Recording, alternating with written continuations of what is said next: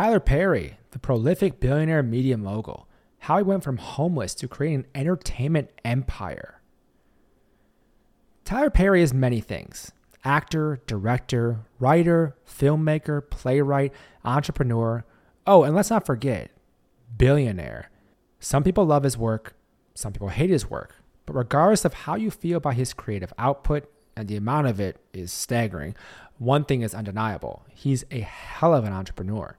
In 2020, he was honored as one of Time's most influential people, and the opening paragraph, written by Oprah Winfrey, is perfection. There's no one else like him in the entertainment business and in life. He's a true visionary, a trailblazer. Let's get to it. Early days. Tyler Perry had a rough start to life. No, that's putting it far too lightly. Tyler would describe his childhood as a living hell. He was born in New Orleans in 1969 as Emmett Perry Jr., but at age 16 he changed his name to Tyler Perry. Why? Because he had a physically abusive father and wanted to disassociate himself from him. In one interview, Tyler would talk about how his father would beat the shit out of him and his mother repeatedly. And, as if that wasn't already bad enough, before the age of 10, Tyler was molested by 3 different men and 1 woman, something he opened up about years later when talking with Oprah Winfrey, describing how he would use his imagination to escape. Here's Tyler. I could go to this park, in my mind, that my mother and my aunt had taken me to. I'm there in this park running and playing, and it was such a good day. So, every time somebody was doing something to me that was horrible, that was awful, I could go to this park in my mind until it was over. He had nobody showing him how to succeed, and he'd eventually drop out of high school as well. Here's Tyler. You gotta understand, I had no mentors. My father doesn't know anything about business, and my uncles and mother, they know nothing about this. I didn't go to business school. Everything I've learned in progress. This is a big reason why I'm writing this newsletter, to show people what is possible and to have these amazing founders become mentors in that sense. For Tyler, his imagination helped him mentally escape his horrible childhood, but it was writing that not only helped him cope, but gave him a way to succeed. An episode of Oprah Winfrey's talk show provided his inspiration to start writing. Nobody's telling me I'm special. Nobody's telling me what I can do, and here you are on television. I turn the TV and I see you. You say, during that show, that it's cathartic to start writing. I started writing down all the things that happened to me. It was a chain reaction. Tyler's younger self, that made it through that hellhole, birthed the man that Tyler would end up becoming. After dropping out of high school, he'd write scripts while working as a bill collector and a car salesman, among other jobs. This work, combined with his relentlessness and desire to succeed, formed the foundation for his first success. There would be years in the making. I know I've been changed. In 1992, Tyler moved to Atlanta with a script for his first play, I Know I've Been Changed.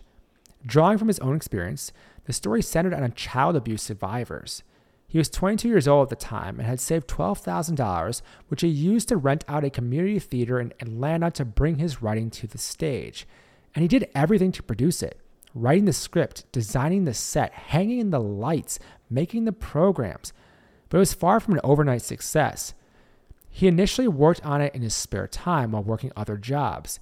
At one point, because the play wasn't bringing in enough money, he was homeless, living out of his car, a Geo Metro, on and off for 3 months in late 1996 through early 1997. But he never stopped working on the play, was constantly making tweaks, and improved the production over the years. Another important piece of building the play into success: relentless touring. Through his robust touring schedule, he built a strong following, performing in a network of small theaters in mostly Black communities around the nation and gathering emails from attendees along the way. This reminds me a lot of Sarah Blakely and how she demoed Spanx in department stores across the country. That is definitely in that do things that don't scale YC line of thinking. Tyler also caught one of his first breaks in 1998 when, after the owners of the House of Blues asked him to perform his play, he sold out the performance.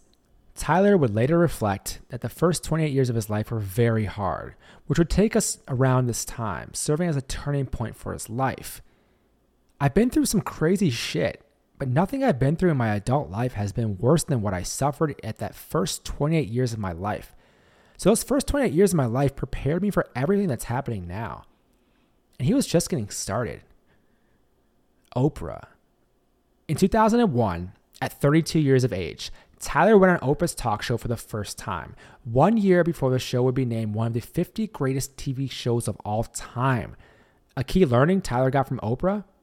Being in control and writing your own checks. Tyler would embody this philosophy for years to come. Oprah would become a friend of Tyler's and introduce him to the world of Hollywood.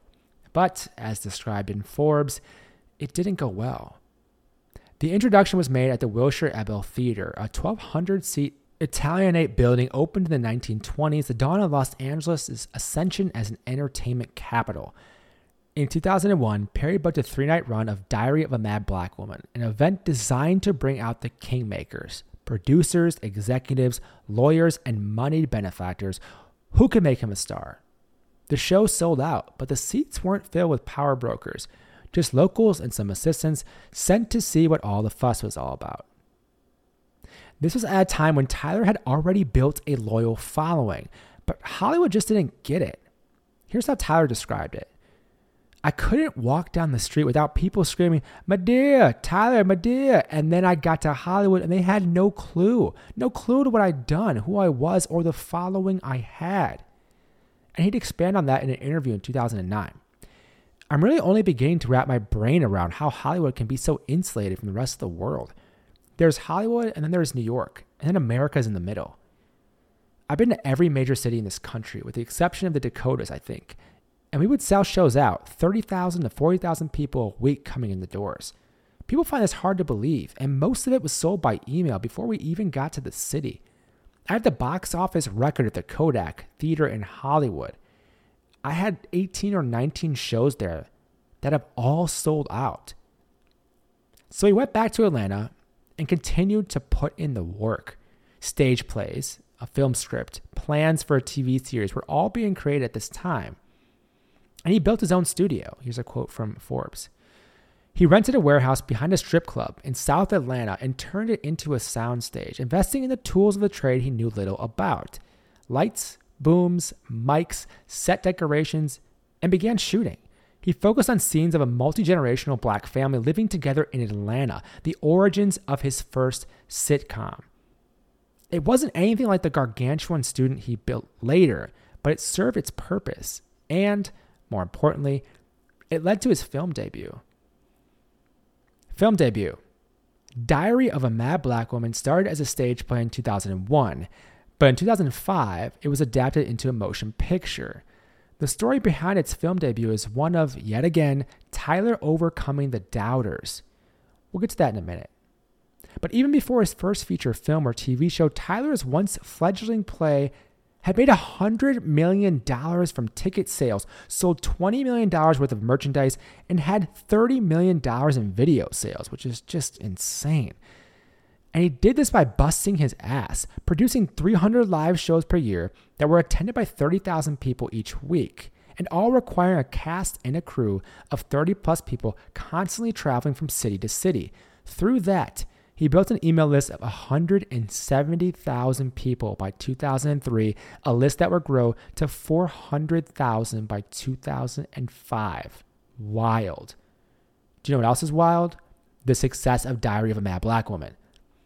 To even get the movie made, Tyler offered to pay for half the movie's production costs, but collect half the profits, all while being able to maintain control of the content, eventually owning it outright. When Perry asked John Feldmeyer, the CEO of Lionsgate, what would be a good performance for the film, he said, if it makes us $20 million, I'll be very, very happy. Guess what? The film did $22 million on opening weekend alone, grossing $51 million in theaters and another $150 million through a combination of DVD sales, licensing, and rentals. And it only cost around $5.5 million to make. It was a smash hit, with Tyler's massive email list contributing to its success. But that was just a start. Lionsgate would go on to make 11 movies over 14 years, with Tyler playing the main character, Madea, among other roles. Forbes estimated that Tyler made $290 million from the franchise by 2019, with it grossing $670 million at the box office. While he retired the franchise that year, it ultimately came back in 2022 with A Medea Homecoming, which was released by Netflix. And remember how I said Tyler would eventually own the content outright? Well, those films would start coming back to Tyler's control from Lionsgate years later, and with help from John Kerry of Next Gen Capital in Atlanta, they pursued distribution overseas, continuing the expansion of Tyler's empire. Around the time Diary of a Mad Black Woman was released, Tyler was already living large in a 17,000 square foot, 26-room mansion called a Vex Chateau, one of many homes he'd eventually own. I absolutely love that. Work hard and live your damn life. But don't think for a second that Tyler rested on his laurels after the debut of Diary. No, my friend, he was just getting started. TV breakthrough. After Tyler's film debut in 2005, he had another breakthrough in 2006. Here's Forbes. A break came in 2006 when two struggling broadcast networks, UPN and WB, merged to create a new one called CW. The new network needed content and Perry had it. He went back to Hollywood, this time armed with 10 full episodes of television shot, paid for, and ready to air. CW bought it and aired it as House of Pain, which pulled in ratings wildly above expectations. Executives at the much larger TBS network took note. Before Perry had filmed another scene, he landed a guarantee that TBS would air at least 90 new episodes of his show that he would own outright. The network offered $200 million to get him away from CW, pure gold for such cheap productions.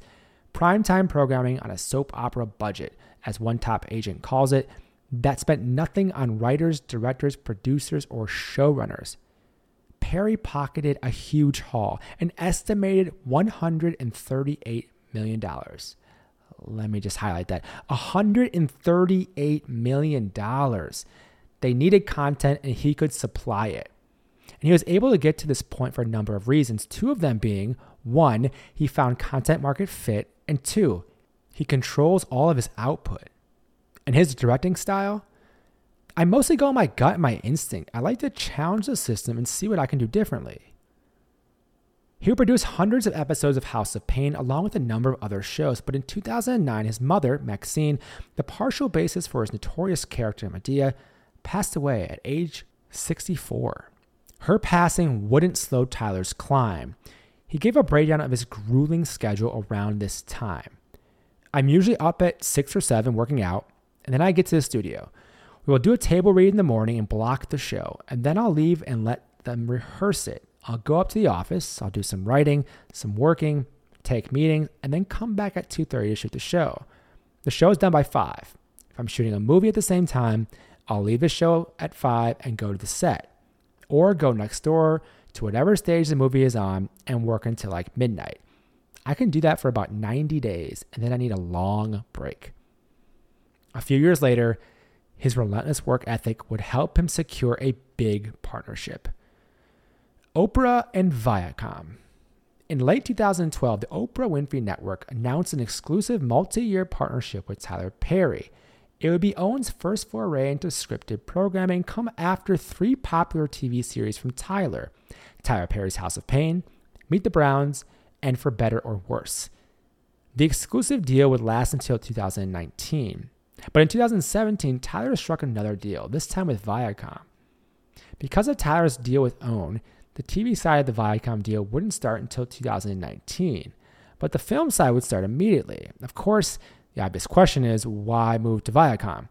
An article in the New York Times explains it. This voraciousness was why he left his exclusive deal with OWN in 2017, he said, to sign with Viacom, which owns Paramount, his new distributor, and BET. Perry sought limitlessness and felt the bandwidth at OWN was too narrow. He said he and Winfrey, who, along with Cicely Tyson, is a godparent to his 4-year-old son, remain close. Let me just highlight one part of that for you. Perry sought limitlessness. It's something that repeatedly comes up in these newsletters I'm writing about world-class founders. They're only limited by the scale of their ambition. Sam Altman always seems to stand out in that regard. Tyler had grander ambitions than even the Oprah Winfrey Network, and so he pursued them. And the Viacom deal was massive. The deal itself would run through 2024 and pay Tyler a reported $150 million per year, with him producing 90 episodes annually. and produces exactly what he did. He wrote all 6 new Viacom shows, along with a new season of The Haves and the Have-Nots for Oprah Winfrey's own network, 200 episodes in all, in 6 months. Just crazy.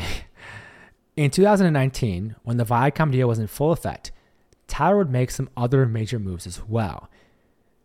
Tyler Perry Studios. Tyler started his namesake studio in 2006 and would progress to larger spaces over time, none bigger than his newest studio, which officially opened in 2019. This studio, located in Atlanta, is the crown jewel of his empire, decked out with 12 state-of-the-art sound stages, 220 acres of groomed green space, more than a dozen sets, and even a White House replica. He bought the 330-acre property for $30 million back in 2015, spent $250 million building it out, and it's now the largest film production studio in the United States. Incredible. The studio is built on the grounds of a former military base, Fort McPherson, in a state very friendly to the movie business, offering 30% tax credits on total production costs, making it an enticing region to do business. It's a big deal to Tyler and many others. Here's Tyler. I can go outside and take this dirt and put it in my hands and know that there were Confederate soldiers here walking this land, plotting and planning everything they could do to keep us Negroes in place. The very fact that I am here on this land, the very fact that hundreds of people, black and brown people, come here to make a living, that is affecting change. So wild to think about that. Productions like The Walking Dead, Black Panther, and others will be filmed at this studio. The same year his new studio officially opened, he also retired his famous character, Medea, though she'd come back a few years later for Netflix. During the farewell tour, he was still working nonstop. Backstage, Perry spent every moment at his laptop in full Medea regalia, working on one of the new Viacom shows, typing as if possessed. I'm on autopilot, he told me. He stopped to issue stage directions, punked the other actors by messing with their props, and of course to star in the show. He spent exactly 0 seconds in repose. He also doesn't have a writer's room, something he mentioned in his video showcasing all the scripts he wrote in 2019. This is a tweet that you can find at justgogrind.com with him has his video in it as well. His work ethic is truly remarkable, and that level of production, which by the end of 2020 would include, in aggregate in his career at this point, a total of 1,200 TV episodes, 20 plus feature films, more than 24 stage plays, and even 2 New York Times best-selling books certainly paid off. And not surprisingly, he worked through the pandemic as well. Here's a quote from Variety. But in 2020, the writer, director, producer, and entrepreneur found a way while facing one of the greatest challenges to hit the industry, the COVID-19 pandemic. Working with medical professionals, Perry and his team drafted a 30-page plan to make television shows as safely as possible and create camp quarantine at Tyler Perry Studios. From July to September, Perry completed production on 4 projects, BET's Sistas and The Oval, and BET Plus's Ruthless and Bruh. That meant about 360 people were living and working at his Atlanta-based studio.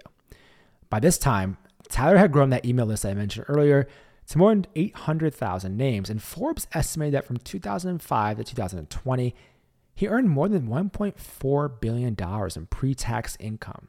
Oh, and speaking of taxes, Tyler once got audited and went through a 3-year process where he found out that he was owed money by the IRS, $9 million in total. He'd end up firing his accountants for that one, but given his earnings so far, it's fair to say he's in all right financial position. Tyler today. Tyler Perry works ridiculously hard, produces an unfathomable amount of content, and deserves the life he's living. When he became a billionaire, Forbes broke down his fortune. And there's a graphic here I'll talk you through. Cash and investments, $300 million. Homes and toys, $40 million. Studio on 330 acres, $280 million. Library, $320 million. Stake in BET Plus, $60 million. Tyler has willed this all into existence, and as I mentioned previously, having ownership of his work was a big part of his financial success. The only question now is, will he ever stop? Tyler's wisdom. on why he's so determined. One was the drive to take care of my mother. Like, I had to do well in some way, some capacity, but more than anything, the understanding of what is happening in my life right now for the first 28 years of my life. I would be damned if I was going to die and let that 28 years determine who I was. That amount of hell and that amount of pain was a buy-in for something. Everybody who's going through something, there's a reason for it. And I was suicidal. If I had been successful at that suicide, I would have never gotten to the other side to see what I was paying for. Jeez. On his creative process, months before I ever sit down to write, the story will be there in my mind. And I rarely ever write 2 drafts. It's a 3-week process when I actually sit down to write. I see the scenes, I dream the scenes. I went out to a restaurant the other day and I talked to the maitre d' for 45 minutes before he completely intrigued me. He was from Detroit and he talked with his accent and he was Middle Eastern. All the richness. I just listened to him and I came back and I had a whole 20 pages just from the thought of who he was. On making mistakes. Listen to me. In business, it's okay to make mistakes. It's okay to learn. You have to learn. But don't let it keep happening over and over again. That's one thing about me. I'll let you make a million mistakes, but you can't do the same thing over and over again. That's how I run my business. Here's a mistake. Let's fix it. Let's move forward. On achieving major success, how much adversity, how much pain have you gone through? Have you dealt with? I think that is a key. Not the only thing, but that is a key to driving people to major success. And finally, I'm putting in the work. Bradley Martin. Is it true that you did 365 shows when you were doing the plays in a year? Tyler Perry. No, sometimes more than that. So there was 8 shows in the weekend. So yeah, more than that. Every day grinding it out, showing up, city to city. There was no, oh, I'm tired. No, man, I got 30,000 people coming this week to see these live plays. They want to see the Medea. I don't know why, but I got out there and I busted my ass because I knew I was building something. That's Tyler Perry, founder of Tyler Perry Studios. Thank you for listening.